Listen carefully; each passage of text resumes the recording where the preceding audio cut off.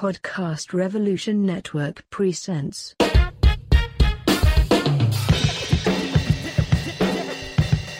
Way with a Noah.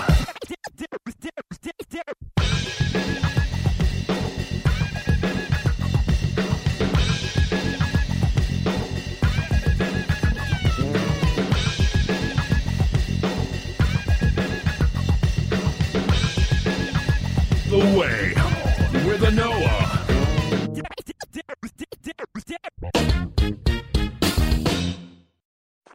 Greetings and welcome to another edition of The Way with a Noah. This is Wednesday,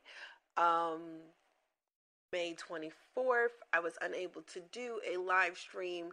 Usually I do a live stream Wednesday evenings at 9 p.m. Eastern Time. Family duty, mothering calls, and unfortunately there is no a Noah to replace a Noah when she is. I used to fill in for Ben Dixon, and a joke was, I needed a Noah. Well, there's no a Noah to fill in for a Noah when a Noah's not able to go on air. Try saying that 3 times fast. Anyway, I'm really excited about the interview that I'm going to share with you later on in this episode. I got a chance to talk with Lee Camp. I got a chance to meet Lee actually back in January. I got a chance to meet Lee back actually in January around Occupy inauguration events. We actually sat on a panel together. It was pretty cool, except for the fact that I was after him, so I had to. Following Lee is a tough act for anyone who ever has to do it. Really great guy, great personality, really knowledgeable about a whole host of topics, and a pretty awesome personality to boot. Not too funny this interview is, but really insightful and inspiring, I think, in terms of the way we can share our natural gifts to help further the issues and movements we believe in, but also building connections with people outside of maybe the traditional circles we might find discussing issues like clean water or climate change. One thing that I really appreciate about Lee in developing his craft, you'll hear it, Lee talks about being a stand-up comedian for, I believe, well over a decade prior to really shifting more political in his focus. And what I think is really awesome, though, it is the way that he's able to connect with people on a level that makes it easy to understand and engaging, but still addressing really concrete issues. So it's not a watering it down. It's just communicating in a way that's easily discernible. And if more of us were able to do that and really had those one-on-one conversations, whether you're on stage, doing your shtick, or you're in a living room, meeting with people about, changes that need to happen in your community, or you're at a PTA meeting speaking up about an issue, there is so much we can do to help transfer a bit of us into the work that we're doing to help connect with people and make things on a more personable level to engage. Also want to talk real quickly just about a couple of things before we jump into the conversation with Lee. One thing that was really interesting that I learned today, and it goes along with the conversation I'm going to share with Lee, but one thing I learned is there are a lot of things that we as organizers, activists, supporters of various issues and movements, we know things, academically, right? We understand intellectually why we're supposed to, be against certain things, or why we're supposed to be, against fracking, or we're supposed to be pro-choice, or why we're supposed to be, in favor of Black Lives Matter. We understand why the school to prison pipeline is bad, and this is something that I just experienced today as a parent having to deal with a disciplinary issue with one of my children. For me, I've understood logically. I know what the issues are in terms of dealing with the school to prison pipeline, in terms of, the overcriminalization of our youth in schools, and just the drastic changes. I'm a younger parent. I've only been out of high school. I haven't even been out. It's not even been, but I've been out of high school, 16 years? Not very long. I've been out of high school some time, but things have changed so drastically from when I was in school, and we actually had, dean of students who handled issues like detention, suspensions, and disciplinary matters, right? We had people who were responsible, but they were actual, faculty, administrator. Their duty was to the student. But now, and this is not a diss, because There are some really great people who do this work, and we're actually very blessed to be in a school in an environment where people respect and understand, different things and different kids, and try to work with folks, right? Because but it's very alarming to me with, a rambunctious child that has gotten in, regular, what we would have called just regular, boy trouble as kids. It is something that's so problematic now because almost everything that kids do in school carries a criminal charge along with it. So if police are involved, or if they are asked to step in, your kid is now looking at, for what, when we were kids, what would have been something that was handled with an in-school suspension, detention, something like that. Yeah, you should get a consequence, but that doesn't mean that if you're messing around as an adolescent doing dumb stuff, of course, again, consequences, that doesn't mean that you should be potentially facing misdemeanor or even felony charges for something that is simplistic that can be resolved between school and parents. Now, I know some folks might say, well, parents aren't really involved in this. We as a community have to do better, and we have to protect the youth and make sure that they are given a future. Now, I'm not going to say that kids, whether mine or anyone else's, should not have consequences for what they do, but it is very disconcerting and alarming as a parent when you see words like battery. I remember the first time Max got in trouble for a fight at school, and he didn't even start the fight, right? And I called up the school. He was in 5th grade. I called the school. I said, I'm sorry. You need to remove this. You need to write specifically what happened, because what is listed is insufficient, because this is not accurate. I said, you are basically accusing my kid of a criminal act, and this is just not proper. And, my kid, another incident in his current school, I was able to say, like, well, per the manual, what your punishment you're giving him is not even accurate, and blah blah blah, and XYZ, and you're not even qualifying it the right way, because you got to be real careful. And again, I'm not saying the administrators are out to get my kid, but just that we have to be diligent as parents. These are people who deal with, hundreds of students at a time. There are some schools, there are some instances where you really do need to be removing administrators. They really don't need to be in charge of our children. However, there are instances where people, we just need to work with them. But that bias, though, that exists when they think or assume that parents aren't involved, or no one's going to stick up for kids. Who's going to stick up for the kids? Somebody has to do it. And so just thinking about how this relates to my conversation with Lee about how we need to find a way to relate to the people in our environments. People that, if we're concerned and engaging in an issue, how do we channel that into talking about the issues that are affecting our communities, that are affecting our youth, that are affecting us on a regular basis, in a way that helps people understand not just the pressing need for their involvement, but also the how-to, right? And laying it, just making it very clear. And that was just something that I personally experienced. Like I said, I wasn't able to do the live show today because we had some other stuff going on personally on the family front. But I share that because there is so much going on. Another issue that I think that kind of relates to this is this notion of, protecting blue lives. Not quite, connected, but it's similar in terms of how laws and issues are enforced under a particular pretense, right? Because part of the issue we see with the way these different disciplinary rules, and we got to give kids consequences, we have to protect them, we have to do this. I mean, think about even the way they've handled sexting charges against minor children, right? Minor youth over the last several years. Kids, in some, they're doing a little bit better in some situations now, but and when this was really becoming an issue with, the frequency of kids with, cell phones with picture and video and stuff, and the kids sexting and stuff, hormones, not thinking, all types of going on, kids were being charged with possession of, child pornography. Laws are being used against them in a punitive fashion that were not actually intended for this purpose, right? When the laws were created, they were not created to punish kids who were engaging in reckless or problematic, as parents we might argue, behavior, but otherwise consensual. If they were over 18, would not even be illegal.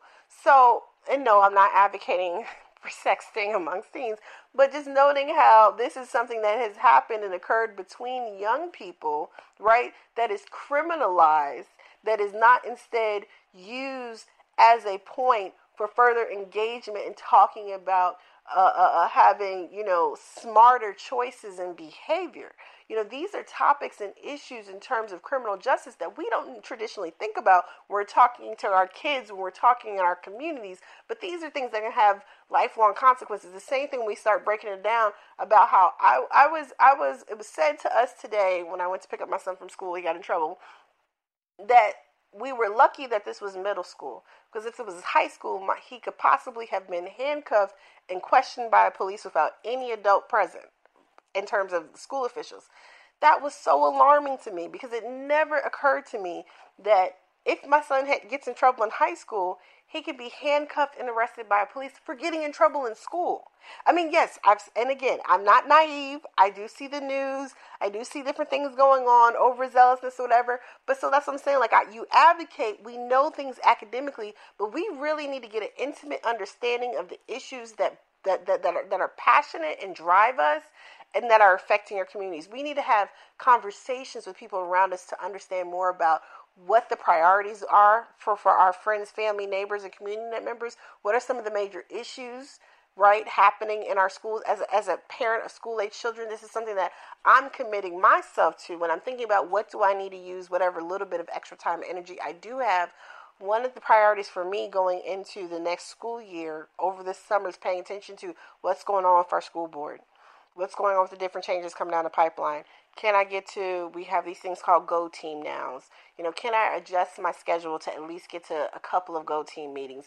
How do I get more involved in understanding of what's going on in the schools, who's making these decisions, and how things are interacting? Because it's very disturbing to me the manner in which that code of conduct, which is a contract between the children, parents, and the school, is giving a license and authority for police to then intervene in a manner that in some instances circumvents and really subjugates constitutional protections that would otherwise be available to youth if they were involved in some type of incident. Like, even if, school administrators, and again, I go back to the sex thing because it's something I did research on years ago, is that, with phones and stuff being confiscated, right, and property, school administrators take liberties. And again, this is not, I really appreciate the staff at my son's school at all. This is not anything personal towards them. This is just me communicating revelations that I had today that I want to share, because again, I think it ties into the conversation I have with Lee in terms of how we engage and communicate about issues that we're passionate about, but understanding them in a way on a personal level. You don't have to necessarily directly experience something to be able to communicate and really be present in the work that we're doing and the issues that we're advocating for. And one of the things I just noticed, just the way, searches and seizures, just the way kids' rights are trampled on, and we talk about the school to prison pipeline, there's so many facets and avenues to this that I don't even think is really considered. The other thing, like I said before, what I was going to touch on was just this notion of, protecting Blues lives. There is a bill that was reintroduced not too long ago in Congress. It died last year. It's been reintroduced again. And it seeks to increase penalties, supposedly under the guise of, quote unquote, protecting police lives. But so many of these bills that have been passed in the uptick, of activism around the growing movement for Black Lives Matter movement have been really geared towards,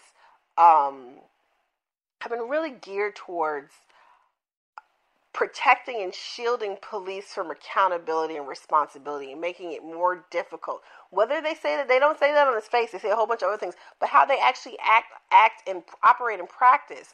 It's almost like, you're trying to protect a tortfeasor from being held responsible. So, like, someone who commits a bad act or negligent act, that's exactly, it's similar, when they pass, like, product liability, a manufacturer, laws to exclude, exclude manufacturers from product liability, or things like with the gun manufacturers, things like that. The same type of mindset is being used when trying to shield police officers from accountability under the guise of, quote unquote, protecting them.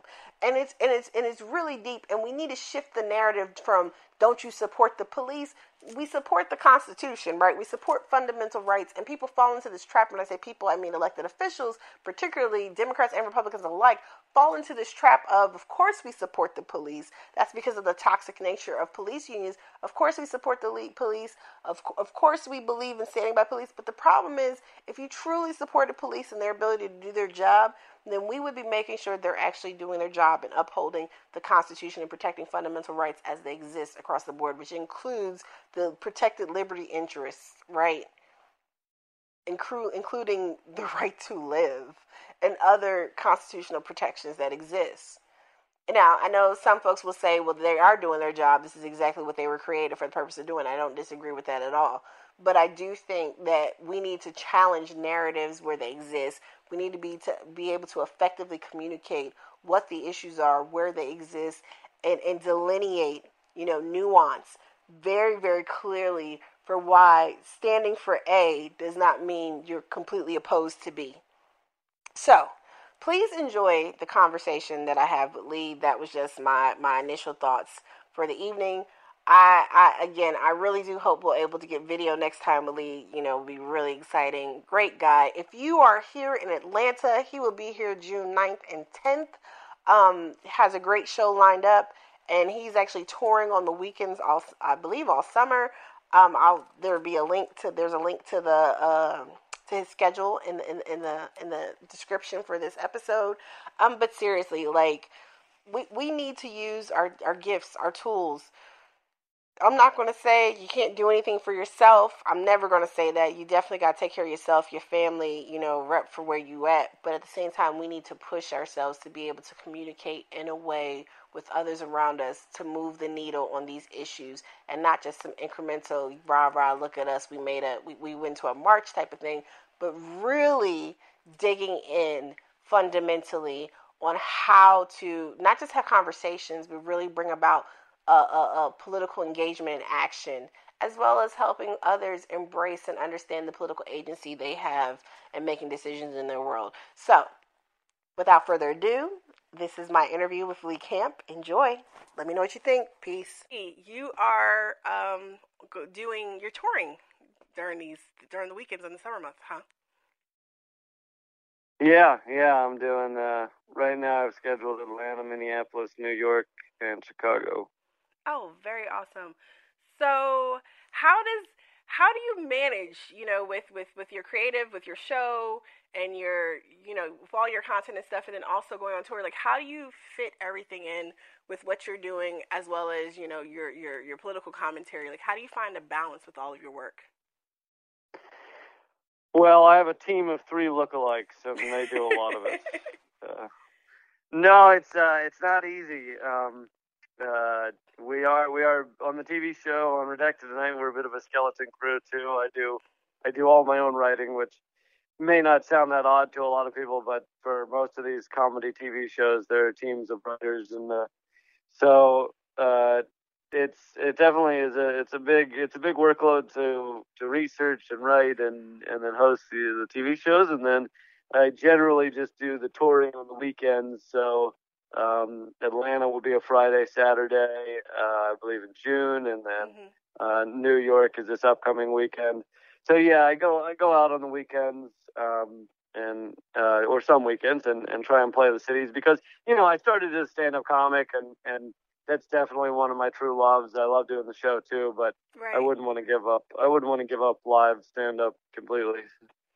How did you with live stand up, and then with the show that you do, how did you merge your two worlds that you work in? I mean, it works well. I enjoy your work, but how did that come to you to even begin to operate in that way? Well, my stand up became more and more political. I mean, I spent 15 years roughly being a stand-up comedian first and foremost, and it became more and more political, and stand-up at a regular comedy club, when you want to be political, is kind of you're walking a tightrope, because you're not playing to people that are there to see you usually, or even there to see politics. So I had to find a way to make things funny and interesting, and so that even people that maybe disagreed were still entertained.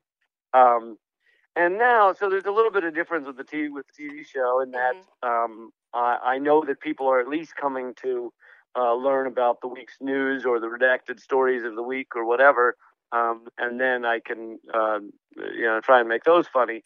So there's a bit of a difference, but it basically, my stand-up became more and more political. Then I started doing a YouTube show, Moment of Clarity, in which I would take political news stories of the week and do a comedic rant on them, and that kind of became the TV show, which has a lot of similarities to the YouTube show. Okay. And that was just a really interesting point what you just said about how like with your with stand up and trying to do political and stand up, it can go. You got to walk a tightrope. It can go a different way. I know like recently, I think like Amy Schumer and I'm trying to think there's someone else who tried to like make Trump jokes, I guess, and it totally backfired. In terms of the audience receipt. So, how have you found reception? Like let me back up. Like with your stand up, do you get political with your stand up, or do you kind of have a different stand up routine? A different space for you when you do your stand up than when you do the show, or do you kind of just merge across worlds? Well, my stand up is heavily political, but there is a lot of cultural commentary in there, which people can consider political, but it is, like, for example, I do a bit on how, diamonds aren't actually rare. We've just been led to believe they're rare. And so to me, that is kind of political. It's talking about resources. It's talking about the economy. It's talking about the manipulation of marketing. So there's a lot of kind of politics wrapped up in it, but it is cultural commentary. And so there's a bit of a difference in that, but I consider most of what I do to be somewhat political. I think the reason Amy Schumer and I guess also Louis C.K. did some stuff on Trump and people got upset. I think where it varies with them is they're not known for that type of thing. So Louis C.K. is not known for giving his opinions on the politics of the world, whereas my fan base, although much smaller than his, is I am known for that. So I don't think I'd have reams of people walking out because I made a statement on Trump, whereas it is a different thing where you've created a persona that is saying to people, hey, I'm not going to feed you politics, and then you do, and then they're turned off or whatever. Right. Have you found that you're like the way you deliver, or maybe even some of the people that are becoming more attracted to your style of delivering information and news, as well as the comedy side? Do you see that maybe that your audience has broadened any in since basically the 2016 election? Have there been changes in the way that the way people are digesting or consuming your material, or is it just maybe more of an uptick? Has there been any change in anything since the election? Well, there was a big uptick headed up to the election. I think a combination of the fact that that's what everyone in America was talking about, and the fact that people were in this election, maybe more than any other, realizing they were not getting the full story from our mainstream media. Especially when it came, Trump got 23. The final numbers were 23 times as much coverage in the primary than Bernie Sanders. So people were tired of just Trump 24/7, and they wanted to hear about Bernie and what was going on there and the DNC and everything. And so, I was providing that. It's what I would have been doing anyway, but it just so happened it was what people were hungry for because they weren't getting it anywhere else. So it really, the Bernie revolution dovetailed with a lot of the stuff that we talk about on the show. Since the election, there's definitely been a decrease in viewership, but I think that goes for all political shows across the spectrum. People, I think of a combination of people turning off because they think oh, the election's over, what's the point? And then also people who became very defeatist after seeing a rigged system in multiple ways, but a rigged system against Bernie particularly. I think a lot of people became defeatist and kind of decided I don't want to learn about this stuff, at least for right now. And that's sad. I hope they come back to caring soon because Right. the world needs them. But Yeah, and I mean that is a really good point about people kind of dropping off, but not just dropping off because the election is over, but because there has been it kind of took the life out of the room, I think, for some, considering how not just how things went with the turnout of the election, but I think in terms of the way movement work is shaping out over the last several months, post election, and looking for real clear direction. I mean, right, like you mentioned, DNC rigging. We do have the DNC fraud lawsuit going on. We hear from internal establishment folks in DNC that that we're not the enemy. Trump is the enemy. Kind of a silencing almost of the issues that have been raised about internal political dynamics within the Democratic Party and those who choose to align or vote Democrat. And it doesn't really seem like there's been a real good a singular outlet for people to go into. So it is disheartening to see folks become I guess disenchanted to some extent, but hopefully, like you said, people will come back in, and there are people who are engaging and trying to do stuff. We first met at an Occupy inauguration in January with Pip and other groups. So I mean, there is more movement building happening. It's just making sure that attention actually is shown on those groups so that people can know what is out there. Yeah. I think that in a certain sense, people are more fired up than they ever have been before in terms of like sustained, movement building. I think it's pretty huge, and I think people more than ever before are realizing that we have an entirely corrupt system, and a system that's not working for the people. And I think that's a change from the past. I think there is a level of waking up happening. Yeah, and like it just even beyond, because I know I've caught you're also one of the main people who can point out like, oh my God, Russia, but there are all these other real issues. One thing I noticed that you had did something on was as what the situation in Puerto Rico. There's very little information. There's very little coverage of the Puerto Rican debt crisis, of just the massive catastrophe that has been trying to salvage, I guess, if that's what the U.S. government has even tried to do. And there's so little attention. So I just want to say, like, oh wow, look, I noticed that you had covered that, because very few people actually have talked about, even last year when one of the major debt payments were due, when they were facing possible default on payment. It was kind of a blip. It wasn't really something that's focused on. There are all these major issues like that are being overshadowed.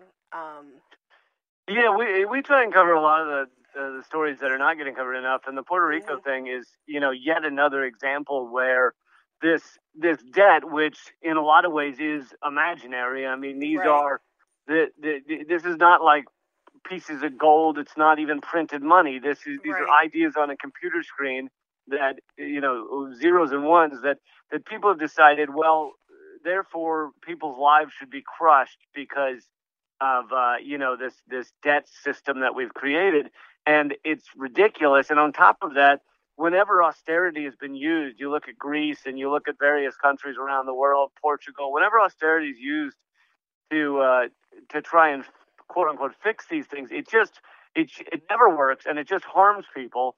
And yet it's what corporations, it's what the global governments want. And you see these societies being sold for pennies on the dollar. It's really a sick system that is not designed to work for the people. It's designed to be exploitative for the rich, for the corporations, and that attention to that is so rarely called by any of our mainstream media.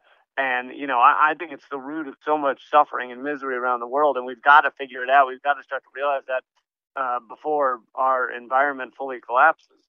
Absolutely. I mean, one of the other things that stood out to me about the Puerto Rico situation is the fact that, because of its status as not being a state, as a commonwealth of the United States, it was not amenable to bankruptcy protection like, say, like states or cities use, but also just some of the stringent, plans that were put in place, by the congressional committee that was appointed that they can do things like lower the minimum wage for certain age groups.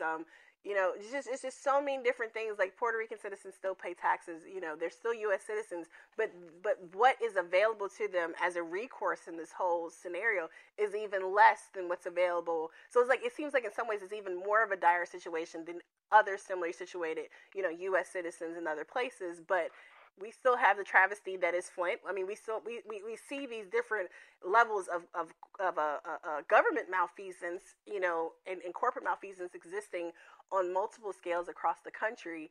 And like you just said, we do have to find a way to not just get attention put on it, but really start organizing and mobilizing to really address the root causes of these issues.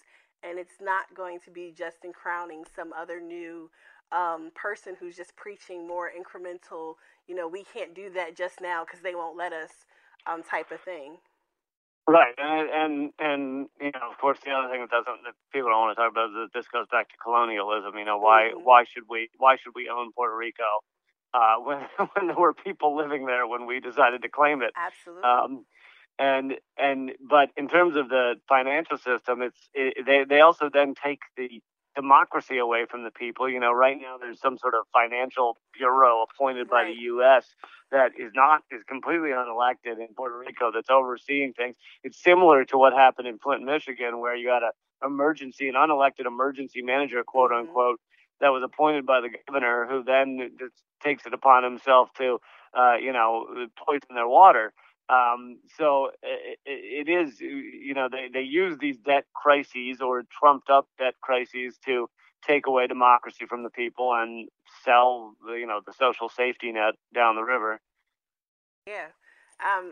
No, that's exactly right. And so these are things, though, that become, points of how do we address these issues in the system? How do we not just, who do we elect to deal with this, but how do we as the people find a way, like you said, to address the underpinnings that still exist of colonialism, the vestiges of colonialism, particularly as they exist here, in the States and in, the just the Caribbean, the regions around us as well.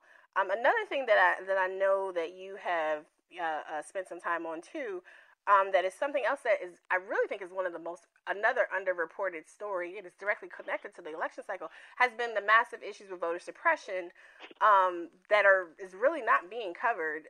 We just saw that Chris Kobach is being appointed as head of the Voter Fraud Commission for a problem that is not a real problem, when in fact we have a massive issue with voter suppression. We've seen this different counts of how close it was between Hillary and Donald Trump in the 2016 election. And in some of these same states, I believe like Wisconsin, maybe, it was that, Donald Trump only beat her for a few tens of thousands of votes. And really, when you look at the number of votes that were suppressed, it was more like, several 100,000 votes were suppressed in those areas. So that is definitely, something that definitely needs more conversation that's not happening at all. Yeah, I mean, it seems the mainstream media is afraid of just about anything that will undermine our election system. But of course, you can't fix the problem if you aren't willing to talk about it.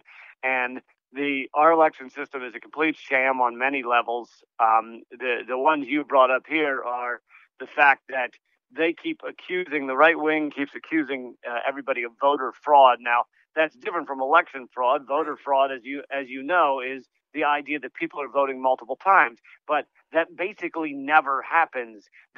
Chris Kobach, he's out of Kansas, and he actually created the cross-check system that knocked, you mentioned, millions of people off the voter rolls this past election.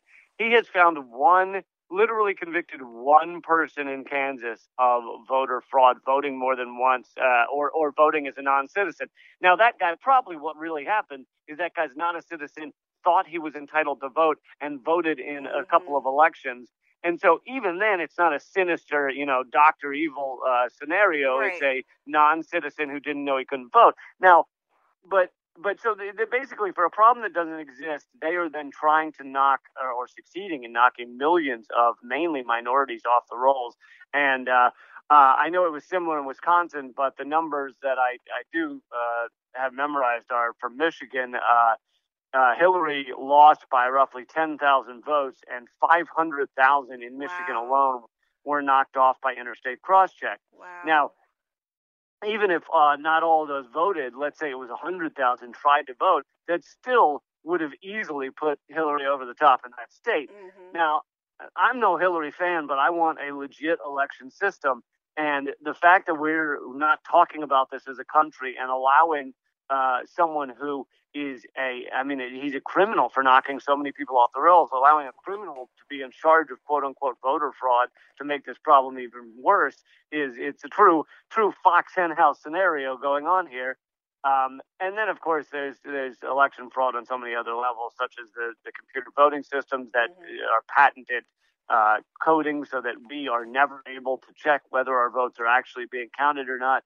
It has so many problems, and we talk about it a lot on Redacted tonight, but I would love to see it become a national issue on a much larger scale, because it is, without our legitimate election system, we really have nothing. I think that is really crucial. Like you just said, like pointing that out, the difference in, the win totals, in these various key states, right, that Hillary Clinton lost, where, you had massive voter suppression happening. It's not about, we got to get past, it's not about, who we prefer, who we like better, but like you said, it's about this election system and actually making sure it works the way it's supposed to.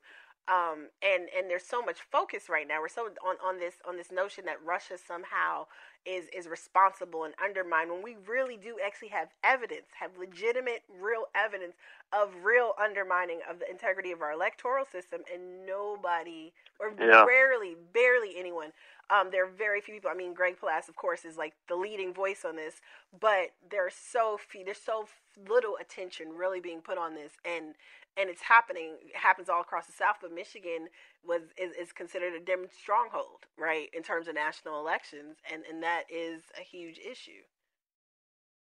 Yeah. And people only look at, even when they do talk about this, they only look at the presidential election. Mm-hmm. But in fact, it impacts all of the down ballot races. So the fact that the Republicans, and again, I'm not one party or the other. I'm right. outside of the two-party system, but the fact that Republicans own Congress and own the majority of governorships around the country is directly due to what's going on with the voting system and interstate cross-check and other things. And the fact that it never gets talked about is tremendous. It's allowing the far right wing to take over this country, when in fact they know that the only way they can keep winning these elections is to stop minorities from voting and to lock up as many people, mainly poor people, as possible. Mm-hmm. That's the only way that a far right wing can continue to win in this country. And so far, it seems that we're letting them do it. Yeah. It's I don't know what the word is. Disconcerting, problematic. It's just so many things you could say about it. But it just, as we just thinking about what are some things that people, now going back to your show, since if anyone's in New York, Minnesota, here in Atlanta, what do people have to look forward to when they come see a Lee Camp show? Well, I can promise them that the stand-up comedy show is much funnier than we're being right now. I can guarantee them that. It's I'll be doing an hour, and there'll be a special guest opener, and okay. it is very funny and enjoyable. I definitely get into politics here and there, but I can promise them that it's not a boring lecture or anything like that. It is full-on stand-up comedy, in the style of George Carlin or Bill Hicks or many of the others. And I promise them they'll go loud. They'll walk away having laughed a lot. It's stand-up comedy of a style that is not really allowed that much on television. There are some political comedians still out there, but it's not. Most of the ones you see are not generally going to talk about important issues like I try very hard to do. So hopefully it's a show that they'll get in a different way from what they get on television. And it's tons of fun, and it's not expensive, and the tickets and everything are at leecamp.net/schedule or leecamp.com if you just go there and click on the live show tab. Okay. And I'm just curious, like just listening when you named off just what your style is similar to. Who I don't know if you actually have this off the top of your head, but who are your top five faves like comedians? Well, they were definitely the ones that had a strong influence on me coming up, and kind of, seeing George Carlin and Bill Hicks and seeing that it was possible to make dark cultural commentary funny. That was very influential. Chris Rock was incredibly influential on me because, I think I very much think he's a political comedian, but I've noticed people don't clarify black comedians as political because apparently it's just, I guess it's more assumed if you're black then you're going to be talking about cultural issues more commonly or something. I don't know. I don't know. But I don't quite get the reason. But Chris Rock, definitely back in his bigger and blacker specials and things like that was very, very political and again showed me that you can take these really dark things. I mean, he had jokes about curing AIDS and how we'll never cure AIDS and things like that were really dark issues. But he wasn't attacking the victims. He was attacking the power structure and to me that showed how you can make these things so funny and really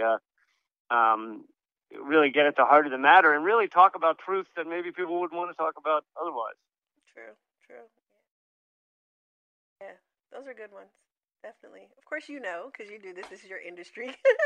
but no, seriously, like I just really appreciate taking the time to talk to you, and it's interesting listening to you talk about the dark commentary, cultural commentary, making it funny, because I really do think finding ways to make this information engaging for people it really helps open people's minds, that they're maybe not going to sit there and listen through to like a 60-minute special or something, but maybe they'll come listen to someone like a Lee Camp talking about issues that really matter. And I think that's a really cool way. I mean, I know George Carlin. Like I've watched George Carlin's, like growing up and stuff, and I never really thought about it, like how George was probably informing people on issues to some extent until like I got older, and really started sitting there and thinking about stuff more in my own life too. And so the way you just said it, I was like, oh yeah, that's very valuable, to have someone who can do that and make it enjoyable at the same time. Yeah, and it's both that people often aren't willing to sit through something that's not funny about such dark issues, but it's also that Hollywood and the entertainment world aren't really willing to talk about a lot of those issues unless they're put forward in a funny way or in a certain context. So George Carlin, especially back when there were far fewer channels, when there were five channels or 10 channels. George Carlin was able to kind of break through the gatekeepers and present these truths in a way that no one had ever seen in Hollywood or at least wasn't allowed in Hollywood. So, he and some others, Pryor and Lenny Bruce and a few others were able to kind of use Hollywood to put forward ideas that weren't really allowed on the national dialogue. Yeah, definitely. What are like 3 issues, and then we can get ready and wrap up, but what are 3 issues that you think should get more attention that are not getting enough attention now on a national stage? Well, we already talked about election fraud, but I mean, even though it is finally getting some of its due, I think the fact that the mainstream media is not talking about climate change on an hourly basis is really a sad situation, and part of that is capitalism as a whole. We need to discuss: do we really want to have a system that it puts profit above all else, profit above people's lives, profit above our air and water and everything else? And that doesn't mean that there aren't a lot of very useful aspects of capitalism that could be continued to be used, but to act like it's some sort of holy grail where we're just going to allow Nestle to buy up all of our water, put it in bottles, and sell it for $3 when people can't afford it, to act like that's an okay system and never question it is it's a sickness of our minds. It's amazing that we allow it to go on in that way.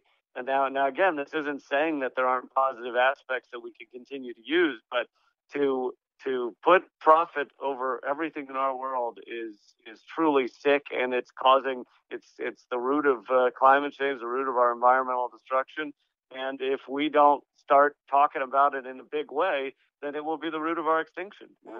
Mm-hmm. Yeah, my daughter would definitely agree with you. She took AP Environmental Science this year, and she's on us big time. And so, yeah, I get an earful at home. But won't let you buy the Nestle products, huh? no, well, not just, well, yeah, she's very much, she does not like, if we go someplace, she's like, oh my God, they have styrofoam. Do we have to eat here? It's like, okay, we won't. Like, we're recycling, you know. So it's just really interesting. They've gone and done plantings to help with, you know, the bee population. They've done all types of stuff. But I agree that definitely is something that is not talked about enough, you know, on TV, but it's also something we need to be talking to, not just, you know, amongst us, but also talking with the younger folks about. So she's been our go-to around the house about what we need to be doing better, making sure we're staying on top of our game and, you know, minimizing our footprint. I'm just like, okay, well, if you want to be, you know, climate change captain of the family, you can go right on ahead and do that, darling. But no, you're right. It is definitely something because it affects everything. It's not just, you know, people will laugh about the idea of like global warming and stuff, but it's so much more than that. And it really does affect, when we're talking about it, when it affect on people, I think sometimes we don't do a good enough job of explaining to, like, you know, working class people, people who are in the trenches and have a long list of issues already, why this actually matters as well. It's not just some boutique thing, you know, that people care about. Like, it affects our communities. It affects, you know, where our housing is placed and all types of stuff. Yeah, and you know, a good book that addresses all of that, maybe your daughter would like it, is Naomi Klein's book, This Changes Everything. Oh, yes. Okay, that's a good idea. It talks about how climate change, it speaks to our communities as a whole, and, you know, people's lives being exploited as a whole. And it says this, you know, we need to start reanalyzing everything because of climate change. So it really does connect the dots between, like, you can think to yourself, oh, that doesn't really impact me, but it all impacts us heavily. Absolutely, yeah. It's interrelated, and that's a great suggestion in terms of her book, because it is interrelated, and we need to make sure we're clearly articulating in our advocacy with folks why. Well, and other people we work with, like, you know, make sure you're connecting the dots, and I think that's sometimes a challenge when people are really passionate about their issues. They're not necessarily understanding how to connect it to what someone else's experience is. And I just think that just better communication with folks just makes it, it helps us bring, you know, the possibility of demanding more coverage, more work done in this area. Is there another issue you think? I mean, we already talked about election fraud. Is there something else you think that should be covered that's not really covered? Here's one you won't hear much is people think of advertising as a little bit annoying, or, you know, sometimes people talk about, oh, that show's sponsored by this company, and so that's kind of influencing things. But we never talk about the like global and even more so, you know, national, because we have so many ads. But what's that doing to us psychologically to take in? We take in roughly 1,000 to 3,000 ads and brand names a day. And even if you're trying to avoid commercials, you're going to see stuff like that. What does it do to us? What does it do to our brains to be told endlessly, all day, every day, that we're not good enough, we're not hip enough, we're not hot enough, we're not rich enough, we're not clean enough? You know, you turn on. I was in some hotel, and the only channel I could get was like Lifetime Network, so it was all the women movies, and every commercial. Literally every 3 minutes there was another 3 minutes of commercials about how germs are everywhere. They're on your kids, they're on your face, they're on your hands, and it was like, you got to clean the cleaning fluid, cleaning this, cleaning that. And I was like, people must be psychotic if they watch much of this. Like, how many times can you be told you're covered in things that are going to kill you without losing your mind? So and it just made me think, like this stuff. People believe, you know, that the science has shown the effect of the incredibly strong effect of the placebo, right? Placebo effect is like if you think you're taking a pill, it will have a positive impact even when it's a fake pill. So now imagine that you are being told endlessly all day that you're not rich enough, you don't have enough things, you haven't bought enough stuff, you don't own enough cool clothes. Like it is corrupting all of us in a grand way, and yet we really never question it. Yeah, you're right. That isn't one that you would normally hear from someone, but I think that's a really great point too, because if I think about kids, right, and the way their brains are developing in this, even with their self-esteem and stuff, they're taking it in and what they're supposed to look like, what they're supposed to do, what it means to be this type of kid. Even when I look at like the back to school commercials, right, like all the cool kids with their cool clothes, like, it is, that is a very good point. I didn't realize we take in so much daily. You don't even think about it. Yeah. Because we're so conditioned. And if you think about the reverse, you will never see an ad that says you have enough, you don't need to buy, you're good enough, you're cool enough, you're rich enough. You will never see an ad that says any of that. Right, because they can't get you to come buy something. Right. Well, this has been great. Thank you so much. I'm definitely going to make sure I will unfortunately be at the People's Summit the weekend you're here, but I'm definitely going to spread the word and see if I can actually even get my own siblings to come check you out that weekend. Because I'm actually sad that that's the weekend you're here. Yeah, then they can come back and perform it all for you. Yeah, definitely. But I'm really excited though that you do this, because I didn't know that you toured on the weekends. But that's pretty awesome, and maybe I'll catch you some other time. But I'm definitely going to share the information to everyone I know down here, for them to come check you out. And I'm really excited. So thank you for taking the time to have this conversation today. Thank you so much for having me on, and keep waking people up. Working on it. I'm trying to be like you. Talk to you soon. Talk to you soon. Thank you.